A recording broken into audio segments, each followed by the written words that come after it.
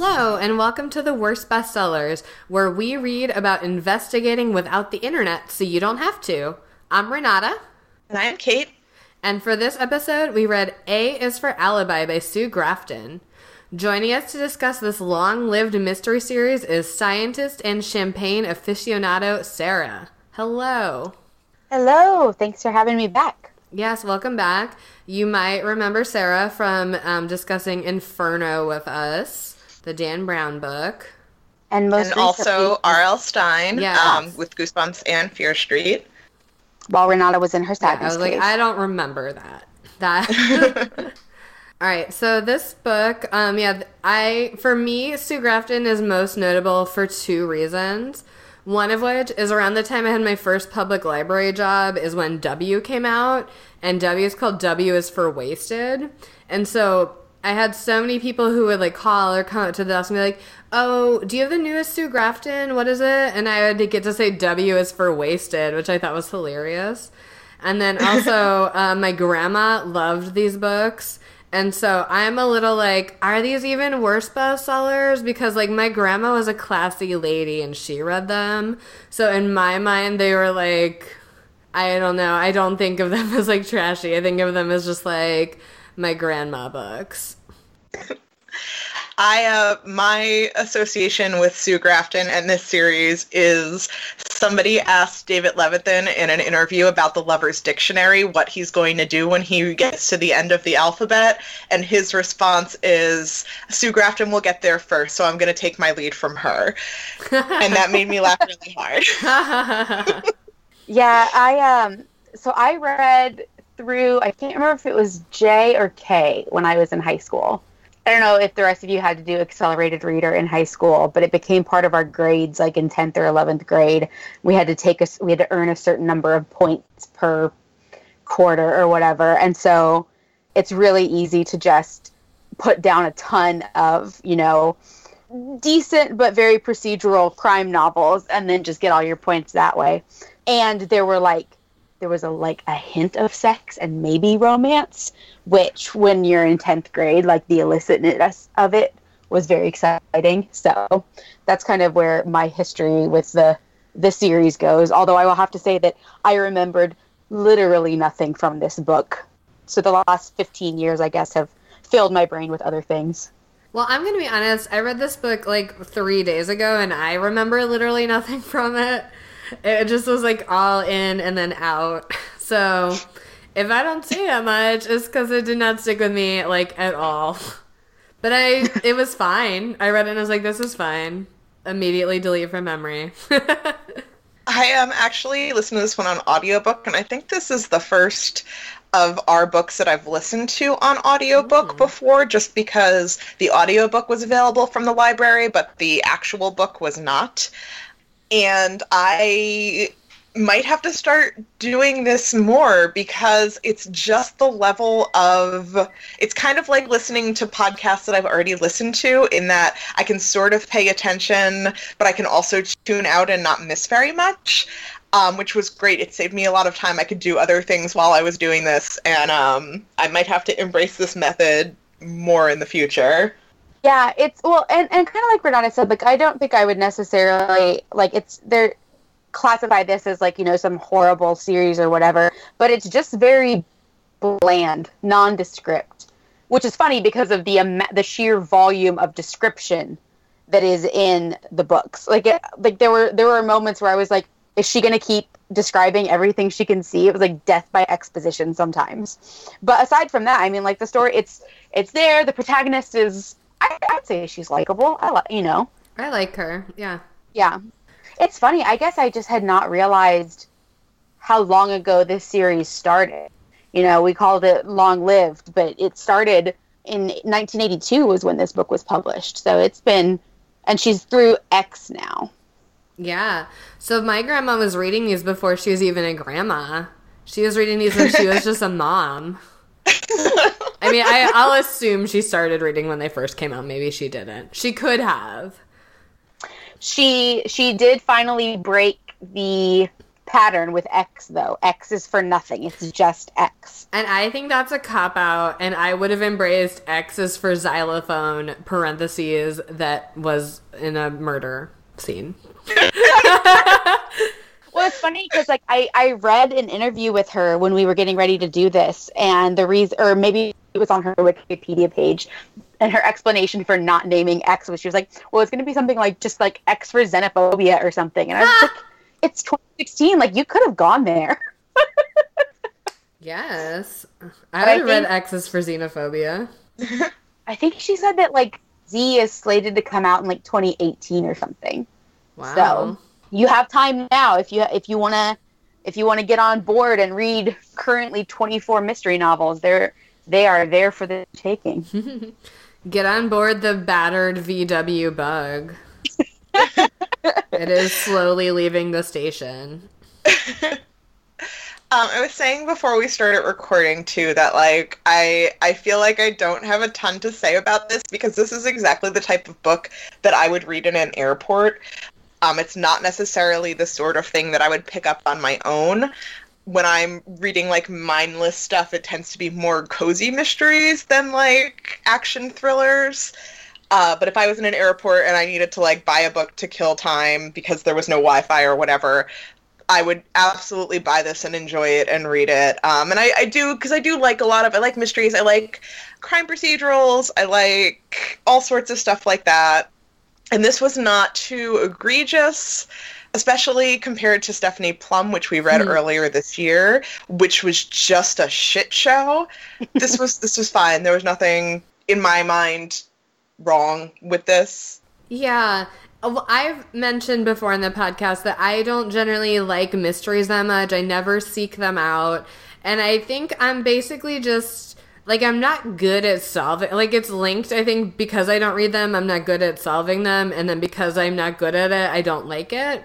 So, and I never, like, whenever I'm reading stuff like this, I'm like, oh, I know I'm not going to figure it out. It's like, I just don't even care. And so it turns out that I much prefer stories where it's from the perspective of the criminals, where it's like, oh, I see how you're doing this. Like I get it, much more.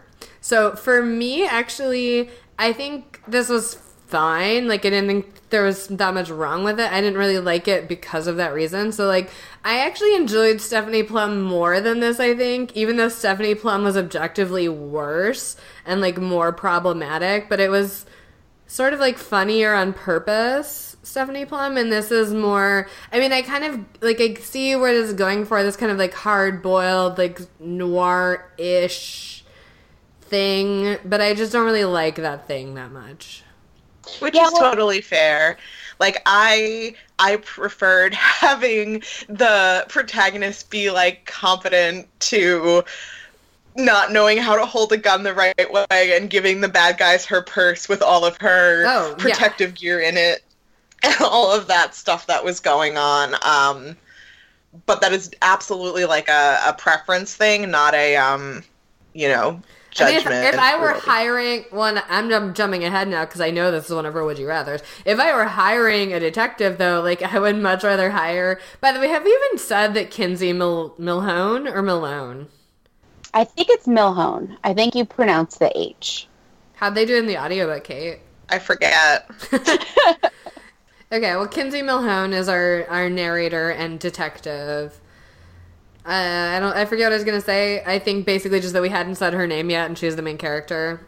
Why don't we get into what actually happened in this book if we can remember to piece it together. This book actually has, like, when I first started reading it, the first chapter was so bad that I was like, this is going to be garbage. But really, after, like, the first 5 pages, it was fine. But the first 5 pages are not very well structured, especially as the opener to a series. It's very cliche. It's possible it was less cliche in the 80s.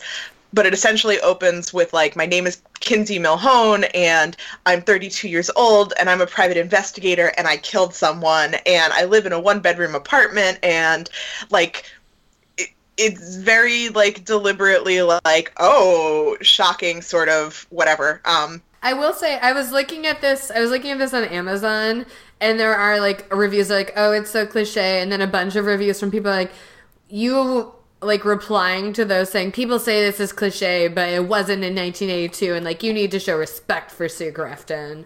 And like, I wasn't alive in 1982, so I can't speak to that, but I feel like there's probably some ring of truth to that this was maybe a little bit more fresh in 1982. Yeah, well, and that's something, like, when I first started reading it, I double-checked the publication date because I knew that it had been the 80s, but I didn't know what part of the 80s. And so learning that it was that early, that, you know, like, all of the events in the book that they're alluding to, like the murder and everything, happened in the 70s. Yeah. And so that, like, there were a lot of things in there that I kind of rolled my eyes at, and then I was like, wait a second, I bet before there were 17 million police procedurals on TV rerunning at all times, some of this stuff was not as, you know, pedestrian as it might seem now. And overall, I'm going to stop derailing in 2 seconds and, like, Kate, get back to saying the plot. Overall, I did not think this was terribly dated. I mean, there was stuff where, like, I bet this, you know, it did feel fresher. But a lot of this felt pretty current with just, like, a few small technology things. But I think because it wasn't trying to rely on technology or anything, for the most part, it mostly still feels pretty okay. You're not constantly going, like, oh, it's so 80s. I would agree with that. Like, aside from the technology things, it didn't feel as egregiously 80s as, and we're going to probably keep making this comparison, as Stephanie Plum did 90s. Like, you read 5 pages of Stephanie Plum and you're like, yep, this is the 90s. And this felt I think because it felt so generic, it wasn't tied to a particular time period aside from the technological constraints. Yeah. But plot, right. Let's talk about what happened in this book. So the book opens with Kinsey narrating and talking about how she, as we said, you know, she killed a person. She had never killed a person before. She was having a lot of strong feelings about it. And going on from there to talk about what happened leading up to her killing someone. And what happened is a woman named Nikki came into her office. She's a private investigator. And Nikki had just gotten out of jail for the murder of her husband 8 years prior.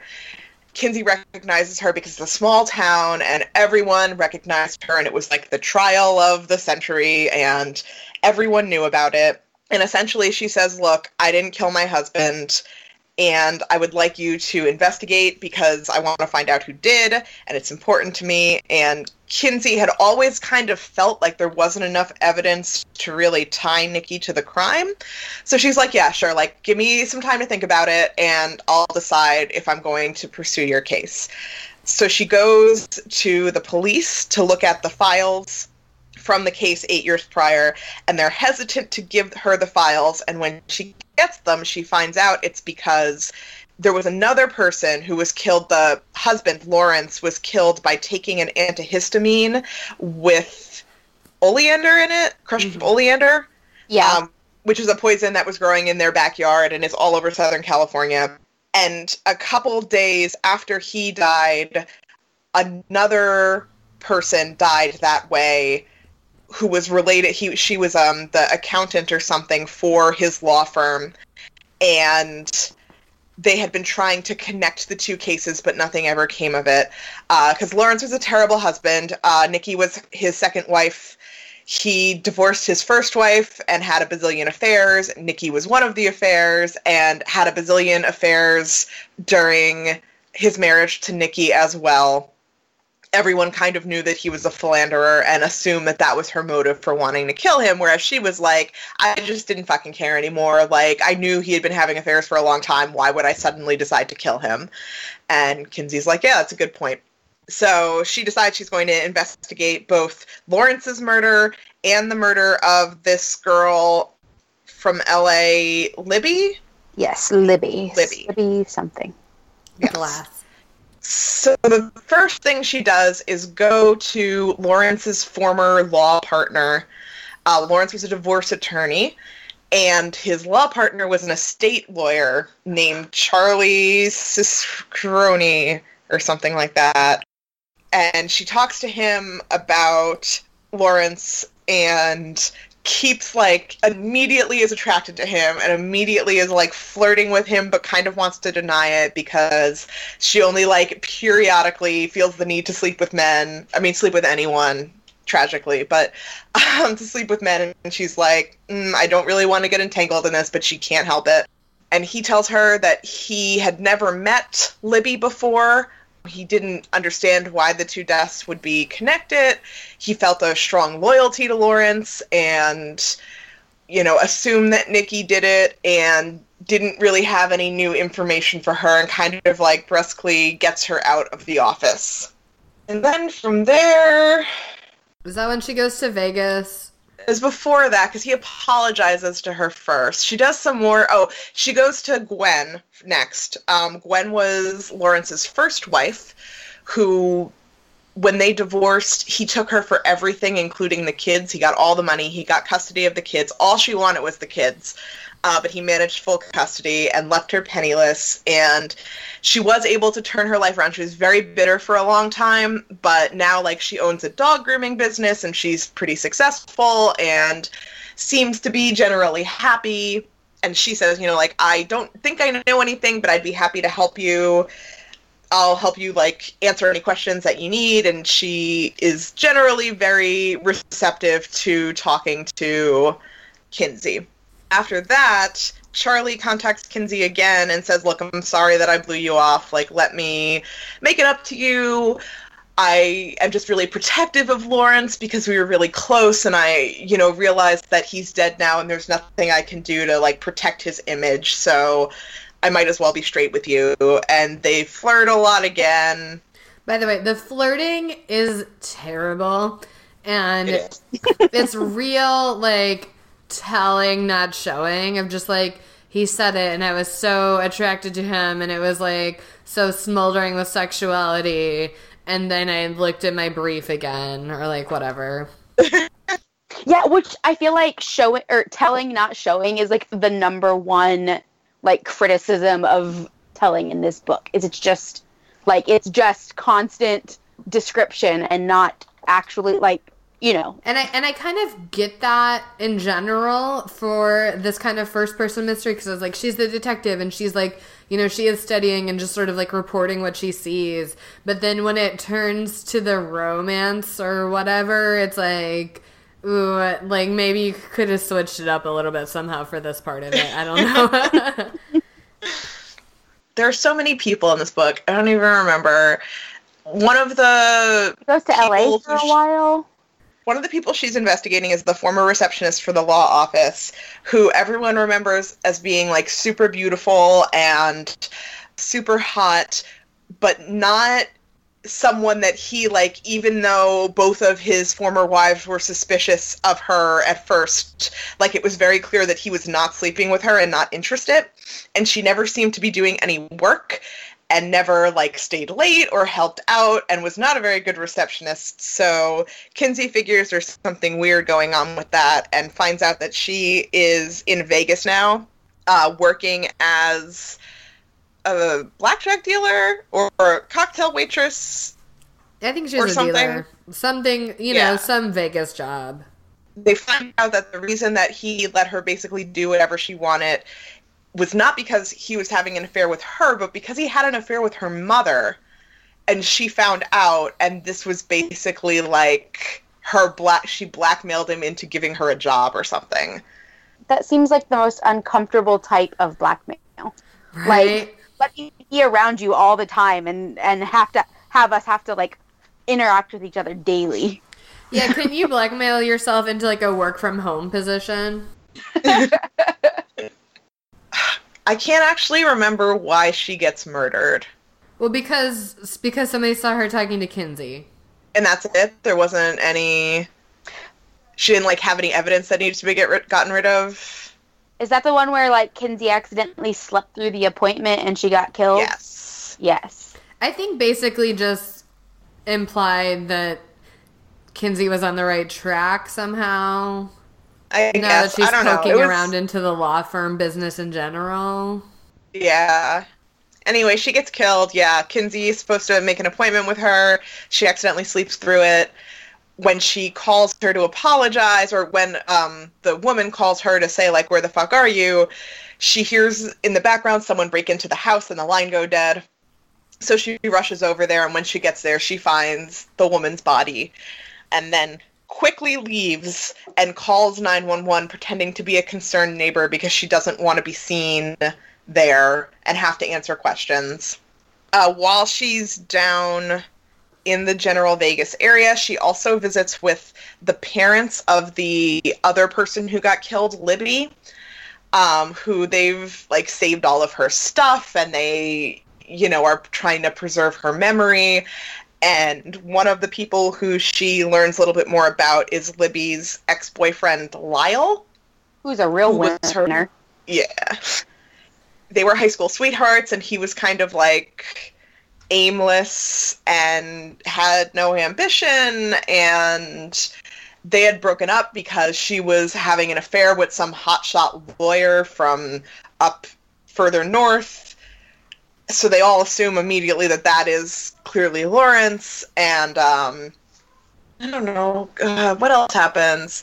Charlie calls a couple times while Kinsey is down in Southern California and Nevada.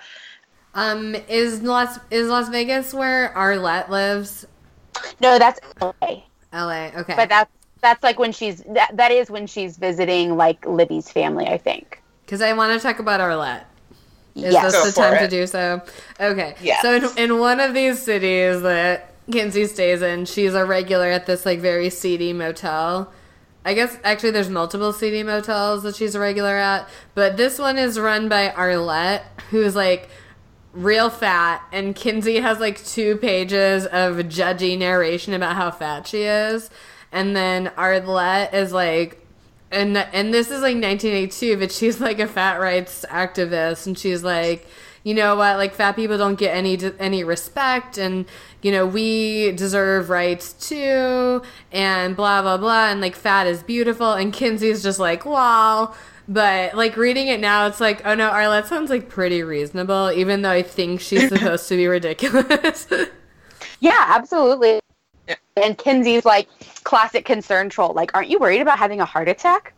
Yeah. And then it's like the motel includes continental breakfast, which is jelly donuts. And Kinsey's like, I love junk food, but I wouldn't eat a jelly donut. And I'm like, first of all, fuck you, Kinsey. And then Kinsey's like, oh, anyway, Arlette is eating all the donuts anyway, so there wouldn't even be one if I wanted one. Like, you think you're too good for a jelly donut, Kinsey? I hope you get murdered.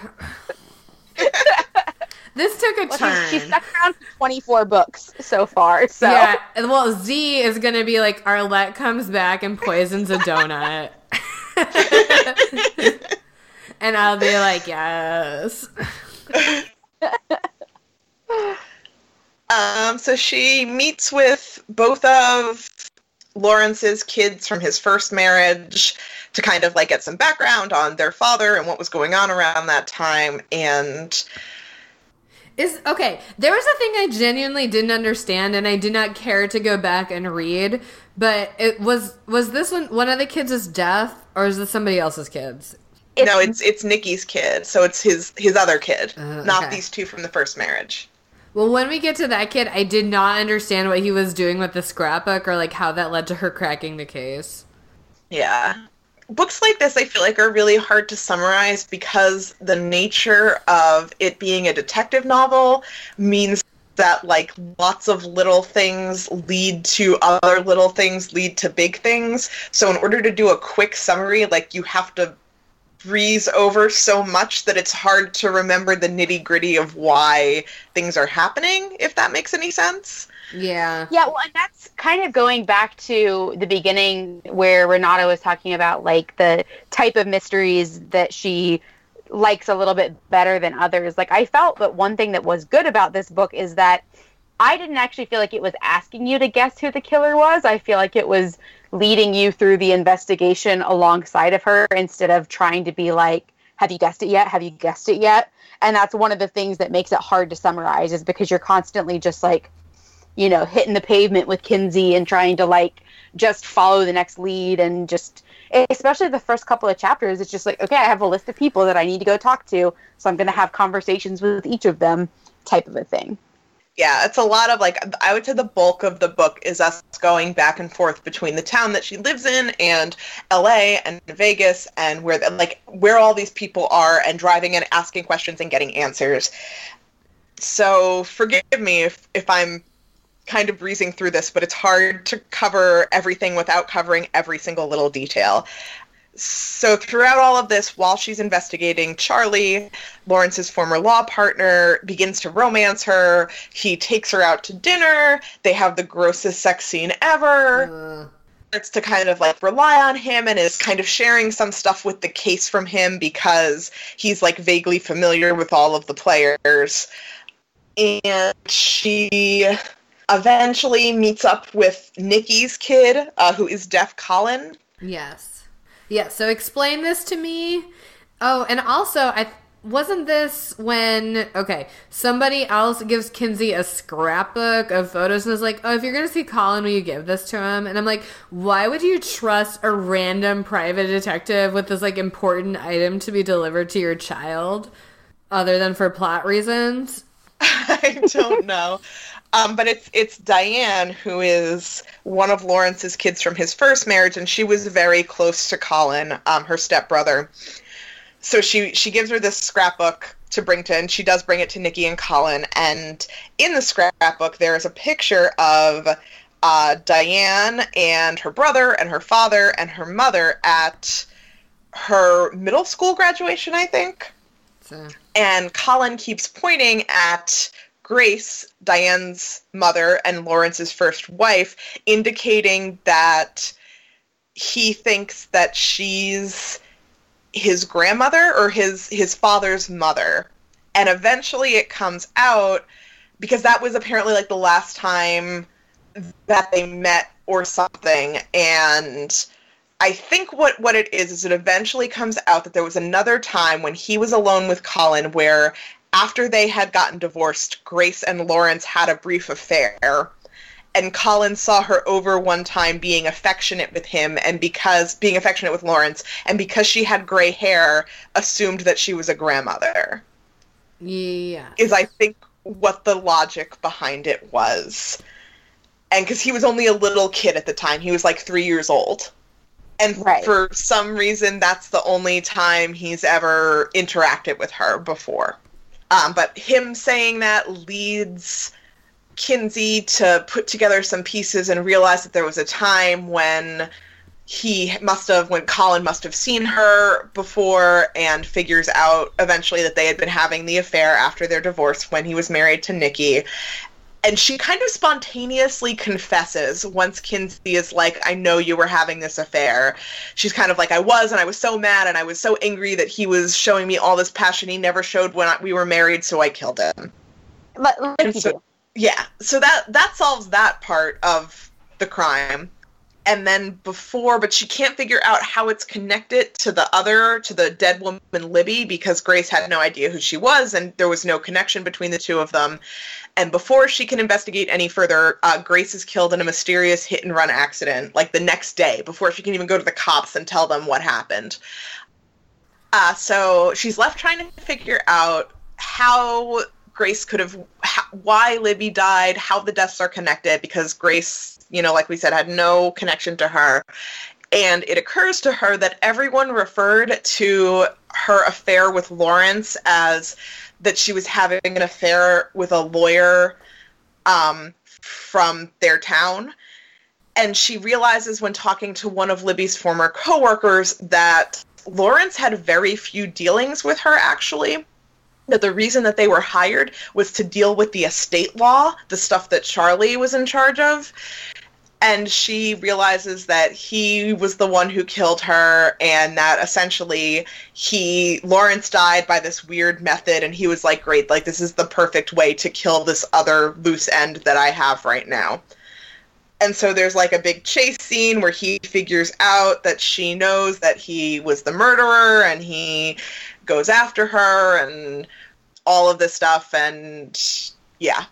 Yeah, and she's like hiding from him in an alley, and he is like, oh, don't you know, like, I care about you and I would never hurt you? And she's like, almost believes, or like his tone is almost convincing, but she still is holding her gun.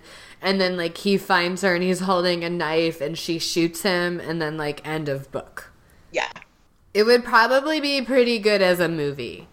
Yes. It probably would be. And it's interesting too, because it's like we can hardly remember what happened, but I feel like a lot of stuff happened, and there were a lot of really fun like little side characters, like Ruth.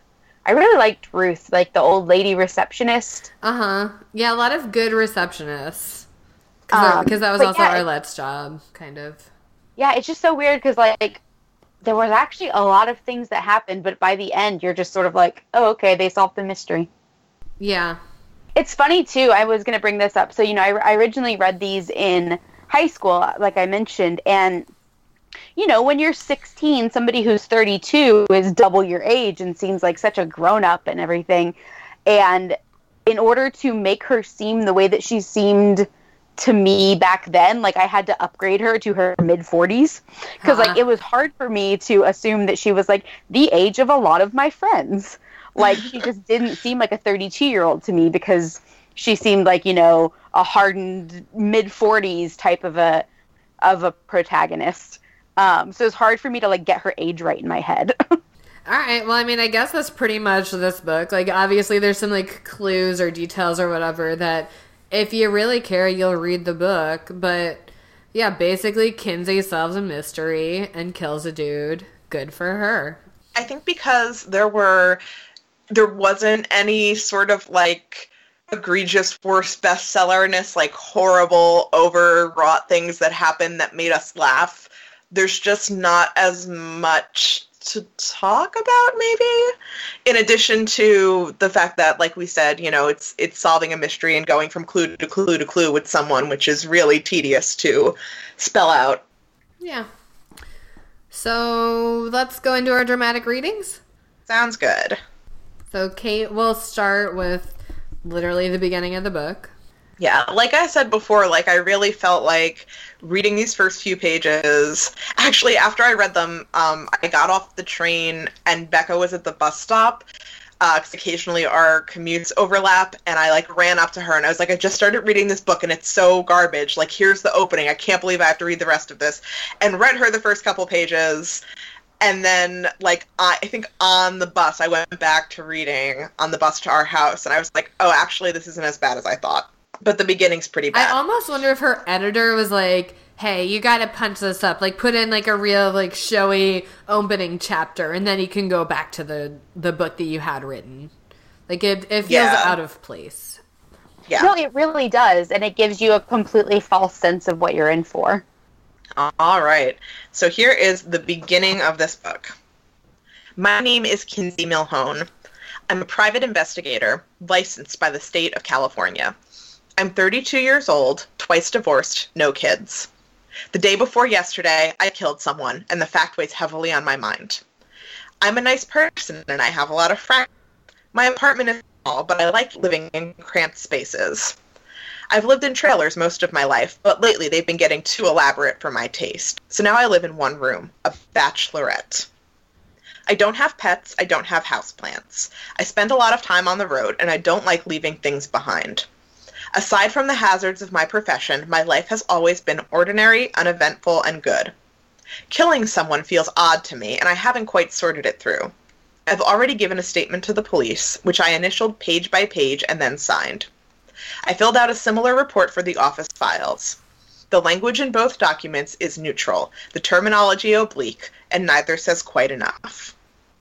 Nikki Fife first came to my office 3 weeks ago.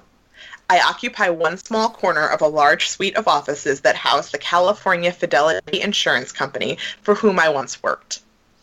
Our connection is now rather loose. I do a certain number of investigations for them in exchange for 2 rooms with a separate entrance and a small balcony overlooking the main street of Santa Teresa. I have an answering service to pick up calls when I'm out, and I keep my own books. I don't earn a lot of money, but I make ends meet. So from there, like, it gets into the actual case, and it, you know, we meet Nikki, and she talks about why she wants to, but, like, those first 2 pages are just like a weird info dump. I don't know. Yeah. And I get that the opening in the middle of something dramatic and then going back to explain it is a very popular trope, but it's also very played out now. But like we were saying, maybe it was not played out in 1982, but yeah. Yeah. Well, next up, Sarah's got another piece from pretty early on in the book. So this is a little bit more of an insight into Kinsey as she tries to, I guess, make sure that you really know what she's about. So this is after she goes to the police department to look into the case for the first time. By the time I got back to the office, it was 4:15 and I needed a drink. I got a bottle of Chablis out of my little refrigerator and applied the corkscrew. The 2 coffee mugs were still sitting on my desk. I rinsed out both and filled mine with wine tart enough to make me shudder ever so slightly. I went out onto the second-floor balcony and looked down at State Street, which runs right up the middle of downtown Santa Teresa, eventually making a big curve to the left and turning into a street with another name. Even where I stood, there were Spanish tile and stucco arches and bougainvillea growing everywhere. Santa Teresa is the only town I ever heard of that made the main street narrower, planted trees instead of pulling them up, and constructed cunning telephone booths that look like small confessionals. I propped myself up on the waist-high ledge and sipped my wine. I could smell the ocean and I let my mind go blank, watching the pedestrians down below. I already knew that I would go to work for Nikki, but I needed just these few moments for myself before I turned my attention to the job to be done. At 5 o'clock I went home, calling the service before I left. Of all the places I've lived in Santa Teresa, my current cubbyhole is the best. It's located on an unpretentious street that parallels the wide boulevard running along the beach. Most of the homes in the neighborhood are owned by retired folk, whose memories of the town go back to the days when it was all citrus groves and resort hotels. My landlord, Henry Pitts, is a former commercial baker who makes a living now, at the age of 81, by devising obnoxiously difficult crossword puzzles, which he likes to try out on me. He is also usually in the process of making mammoth batches of bread, which he leaves to rise in an old shaker cradle on the sun porch near my room. Henry trades bread and other baked goods to a nearby restaurant for his meals, and he has also, of late, become quite crafty about clipping coupons, declaring that on a good day he can buy $50 worth of groceries for $6.98. Somehow these shopping expeditions seem to net him pairs of pantyhose, which he gives to me. I am halfway in love with Henry Pitts. The room itself is 15 feet square, outfitted as living room, bedroom, kitchen, bathroom, closet, and laundry facility. Originally, this was Henry's garage, and I'm happy to say that it sports no stucco, red Spanish tile, or vines of any kind. It is made of aluminum siding and other wholly artificial products that are weather-resistant and never need paint. The architecture is almost completely nondescript. It is to this cozy den that I escape most days after work, and it was from here that I called Nikki and asked her to meet me for a drink. I don't think we mentioned Henry before. He's another one of those side characters we were talking about who's like, he's not in it that much, but he's pretty fun. I would assume he's a recurring character if Kinsey doesn't move. He is, and I think Con Dolan from the police department and everything, the book does kind of start to populate her cast of characters that'll continue to go on through the series. Yeah, so I liked him. And now for somebody I didn't like, we are moving on to our final dramatic reading, which is some of the sexual tension between Kinsey and Charlie, who, in case you forgot, is the murderer. And I will be Kinsey, and Kate will be Charlie, who pops up a little bit. And they're in a car together, and here we go. Pops up a little bit as a pun. Because of his dick. We drove back to Santa Teresa, saying little. I was feeling mute again. Not uncomfortable, but languid. As we approached the outskirts of town, he reached over and took my hand non-committally. It felt like a low-voltage current was suffusing my left side.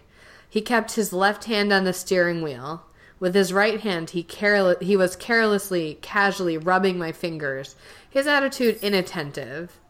I was trying to be as casual as he, trying to pretend there may be some other way to interpret these smoldering sexual signals that made the air crackle between us and cause my mouth to go dry. What if I was wrong, I thought. What if I fell on the man like a dog on a bone, only to discover that his meaning was merely friendly, absent-minded, or impersonal? I couldn't think about anything because there was no sound between us, nothing said, not anything I could react to or fix on, no way to divert myself. He was making it hard to breathe. I felt like a glass rod being rubbed on silk. Out of the corner of my eye, I thought I saw his face turn toward me. I glanced at him. Hey, guess what we're going to do? Charlie shifted in his seat slightly and pressed my hand between his legs. A charge shot through me and I groaned involuntarily. Charlie laughed, a low, excited sound, and then he looked back at the road. Making love with Charlie was like being taken into a big, warm machine. Nothing was required of me. Like, think about your dream, like your dream sex scene. Is it like being taken into a big machine? Yes or no? Is it nothing is required of you, so she just, like, sat there and let him, like, that does not sound great.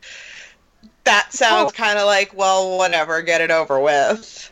Also, a glass rod being run across silk just, like, puts me in the mind of all of the terrible fanfics that I've read that are, like, what is it? Velvet encased steel? Like... That's how Edward Cullen is frequently described. Yeah, it's how, like, dicks in really bad fics are described. Yeah. It's your classic case of fic dick. Ooh, Charlie's got a bad case of fic dick. He's gonna have to get that treated. Well, he would if he weren't dead.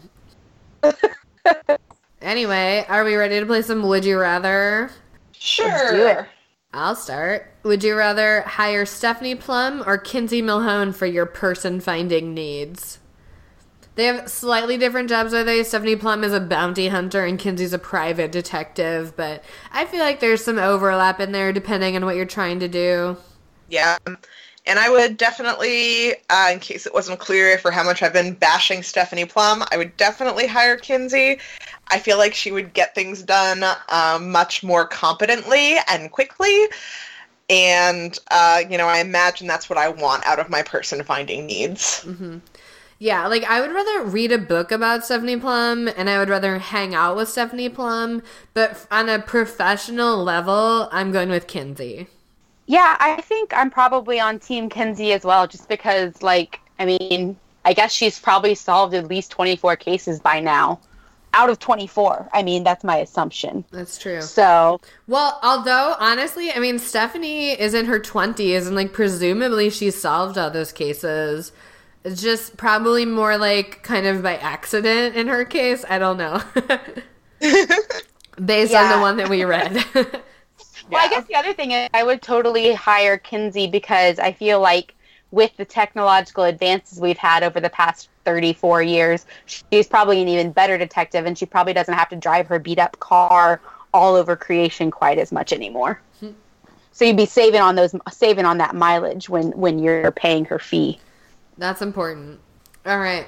Would you rather have a smoldering momentary affair with a man who turns out to be a murderer, or fall in love with your 81-year-old landlord for realsies? I mean, as long as he doesn't murder me, that would be fine. It could be a good story to tell later. Probably get a good podcast out of it. Right? So I'm going to go with that. I don't know. I feel like if you fall in love with your 81-year-old landlord for real, you're just headed for heartbreak. Yeah. Because, I mean, he can't have that much time left in him. But if the man who turns out to be a murderer, at least you got a good night out of it. Well, maybe you did. A night where you didn't have to do any work. A night like being in a big machine. On the other hand, if you fall in love with the landlord, probably like when he dies, he would leave your place to you, and then you would become a landlord. So that's pretty cool. You get baked bread and you can have crossword dates.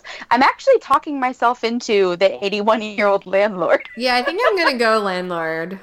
Yeah, you know, you can always get your physical needs met elsewhere. I feel like also, like, sleeping with Henry, like, not much is required of you. Either way. Oh, no. Yeah, I think I'm going to go landlord. Last up, would you rather divorce your gross husband and get nothing, or be wrongfully convicted of your gross husband's murder and go to jail for 8 years, but get the beach house once you get out? I am leaning towards the beach house because 8 years isn't that long. And in addition to inheriting the beach house after her husband died, he had also put a whole bunch of their other property under her name for, I guess, like tax reasons or something.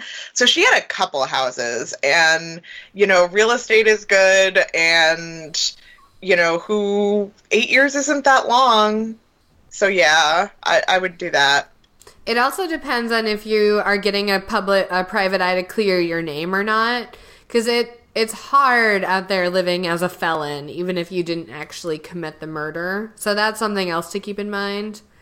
Another thing, if we're going off the book, like, not only did the first wife not get any property, but she didn't get custody of her kids at all, which I imagine if you had kids, you would mostly, like, want to see them. I don't know. If I lost custody of Duarte, I'd be extremely upset about it. So, but if I went to jail for 8 years, oh shit, I wouldn't be able to see Duarte at all. Oh god, I can't handle either of these.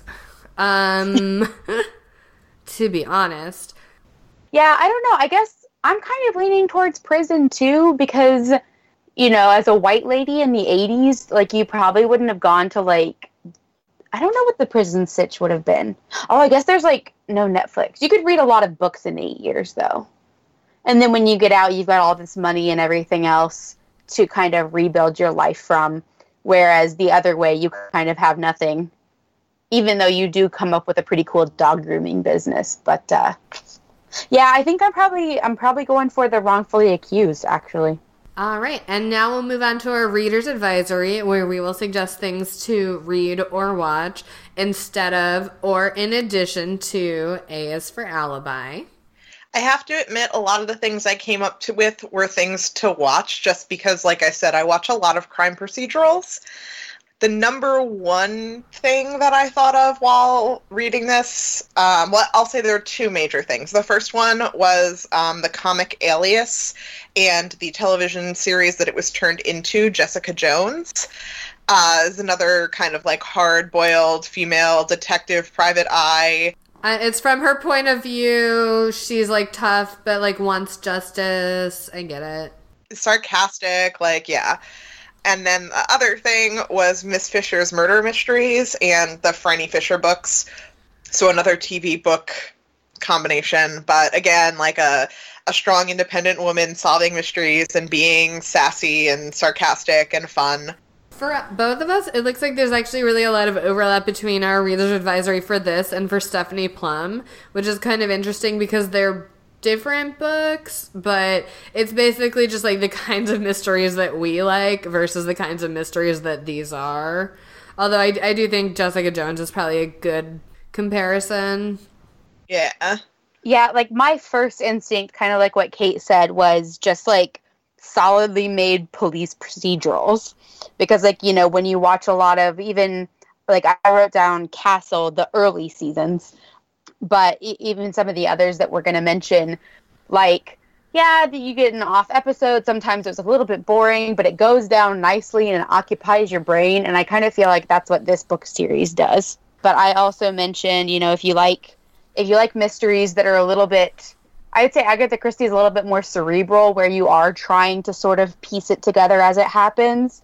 But there's always the Miss Marple or the Hercule Poirot books by Agatha Christie with a crime-solving protagonist and things like that. This is not, like, actually good reader's advisory, but this plot of being poisoned with, like, a household plant just kept making me think of Breaking Bad, and I kept getting distracted by, like, how mad I was at this particular plot line in Breaking Bad. So if you haven't watched Breaking Bad yet, you probably are so sick of people telling you it's so good, it's so good. But you guys, it's, like, so good. So I'm just I'm just gonna put in another little plug for Breaking Bad being real good. That's all. Yeah, I mean, like Renata said, a lot of my mystery reader's advisory stays pretty similar because I mostly read mystery books. When I read mystery books, they're mostly mystery books led by women, which is why all the crossover between this and Stephanie Plum, I would imagine. So yeah. The other thing that it did make me think of is like the suspense novels by like Mary Higgins Clark. I think they're written towards a similar audience. And I know I've read a couple of the Mary Higgins Clark books, and they'll definitely scratch this same itch if that was something you're into. I know that anyone who's a longtime listener to the podcast knows that we're a part of the cult of Nora Roberts, but under the J.D. Robb name, she writes the In Death series, which is kind of like crime mystery solving, and there's a couple, and they're good. You should read those. Yeah, I have one more recommendation that I don't think I mentioned during Stephanie Plum because I don't think I'd read it at this point. As I mentioned, I don't normally like mysteries. I don't usually seek them out unless they've come really highly recommended for another reason or like there's something drawing me to them. And so in this case, Study in Charlotte was written by a friend of mine, Brittany Cavallaro, and I read it, and I didn't want to tell her I was reading it because I was like, what if I don't like it because it's a mystery? But I did actually really like it because for me, like, what keeps me going in any kind of mystery or, like, thing that I don't, or, like, fantasy, like, things that I don't necessarily gravitate toward, if it's got really strong characters, I'll keep going and I'll be into it. And so A Study in Charlotte, it's set in a modern-day boarding school, but the premise is that there are these two teenagers who are modern-day descendants of, like, that Sherlock Holmes and Watson were, like, actual real people, and so Charlotte Holmes is, like, Sherlock's great-granddaughter or something like that, I don't know. But it is, you know, she is real kind of hard-boiled or whatever. She's very bitter and very analytical, and it's kind of funny, kind of a good mystery, so I'd recommend it. Even if you don't really like mysteries. Yeah, so we'll have those and some other stuff up on our website, worstbestsellers.com, under Reader's Advisory for this episode. And now we'll move on to our candy pairing, where we will suggest candies to accompany this book. Mine is sort of something I mentioned before. I don't remember what episode, but I have mentioned Dove Promises for Murder, which is a game I like to play in my office. I like to keep Dove Promises there, and then, which are, if you don't know, those chocolates where when you open it up, it has a, like, inspirational saying on the wrapper. But then I like to add for murder at the end, like, instead of saying in bed. So obviously that, you know, murder and murder. But then also, again, these are books I really associate with my grandma, and she always had milk chocolate Dove Promises in her fancy little candy bowl. So a shout out to my grandma and a shout out to murder is my candy pairing. I kind of went a little bit grandma-y as well. The Starlight Spearmint candies, so, you know, the green little spearmints instead of the red peppermints, because I always feel like they're older than you realize they are. Like, they've been around your house for a long time and you sort of forgot about them, and like, they're not your favorite candy, but it's still really easy to eat a bunch of them. In a similar vein, I went with the random candy in my parents' candy dish. My mom is one of those people who puts out, like, seasonal thematic candy dishes, like, shaped like a pumpkin or a Christmas tree or a heart or whatever, and fills it with whatever random candy is around the house. And I'm not a huge candy person, but sometimes when I'm at my parents' house and I'm feeling lazy and I'm in the living room, I'll just eat whatever's in there, and it's fine. Like, it's not bad, and I will eat it. But it's not necessarily something I would go seeking out on my own or sit down and be like, I'm going to eat the candy in the candy dish. So, yeah. Hooray. All right. Now we will put down the candy dish and play the rock, paper, snicked, where Kate will say who Dwayne The Rock Johnson would be if he were in this book, and I'll say who Wolverine would be if he were in this book, and Sarah will say which would most improve the book, or choose paper, which is to leave the book as is. If Dwayne The Rock Johnson were in this book, he'd have been a police detective that was marginally more interested in helping Kinsey solve the case than the actual police were. He'd be understanding and encouraging enough that Kinsey would fill him in on more details of the case as it happened and not just flagrantly lie to him like she did to the actual police in the book a couple times. And together they could pool their resources so they would be able to solve the whole case much sooner and hopefully before Kinsey's gross, weird date with Charlie. If Wolverine were in this book, he would have been in Las Vegas at the same time as Kinsey, just like hanging out and drinking beer alone and probably like waiting for somebody to meet up with him and launch some kind of spin-off comic event. But in the meantime, he would happen to overhear Sharon's impending murder and save her. I feel like if The Rock was involved and they solved the whole thing sooner, like before the weird date, fewer people would die. Like, I know that Wolverine would definitely save Sharon, but maybe The Rock would save Sharon and then a couple of murderers, I guess. I just felt the worst about Sharon. Yeah, hers was rough. I think I'm going with The Rock. I think I like The Rock as a useful detective. I would watch that movie. Right? Legit. All right, and now we will move on to the moral of the story. Mine is a repeated moral, but you know what? People have not taken this moral to heart. It has not been put into place yet. And so I will just say again, ban men. Yep. My moral of the story is actually more of a question, which is, how did investigation even ever happen before the internet? And my moral of the story is, when you're solving a murder, be sure to ask for clarification of vague descriptors of the players. I feel like things would have finished a lot more quickly if, they had actually specified which of the lawyers from, Santa Teresa Libby had been having an affair with. So, yeah. So true. All right, now we'll move on to Dorte's Corner, where my precious baby angel Dorte will share his opinions on the book.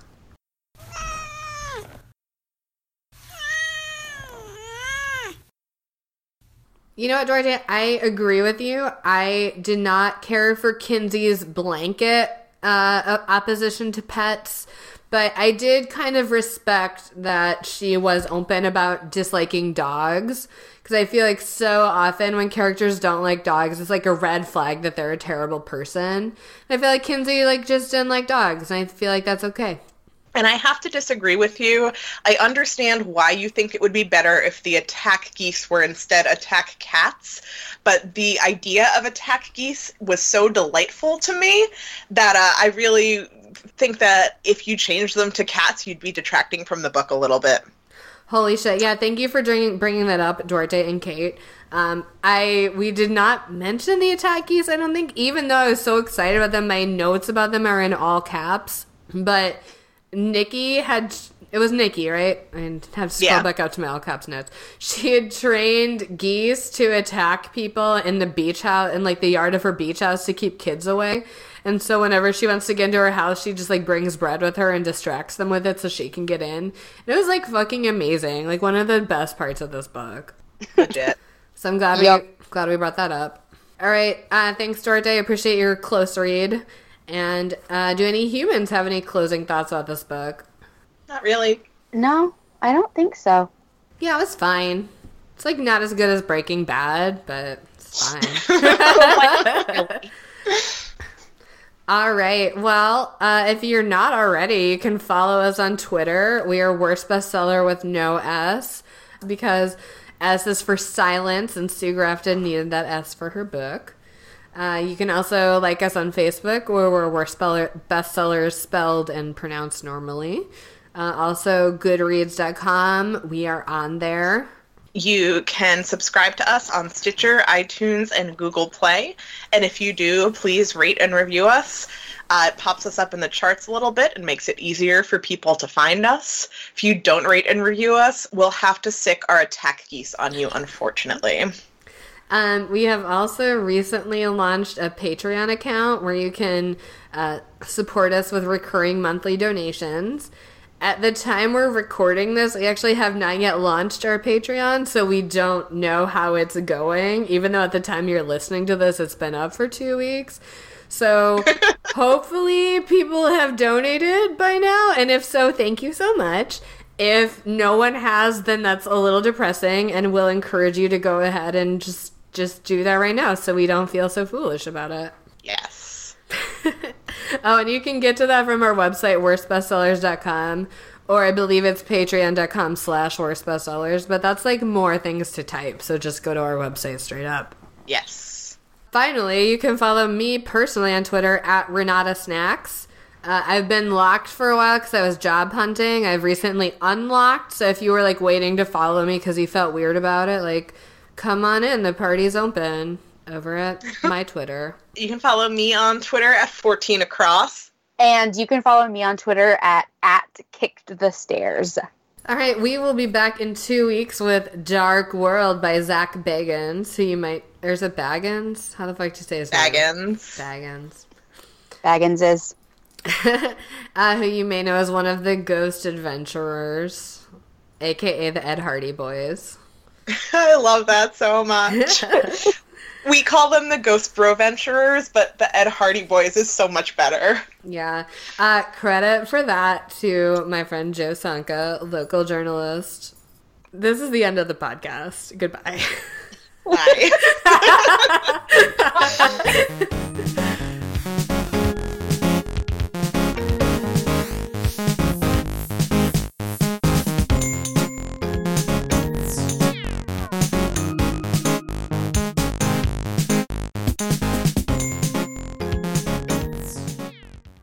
Your classic case of fic dick.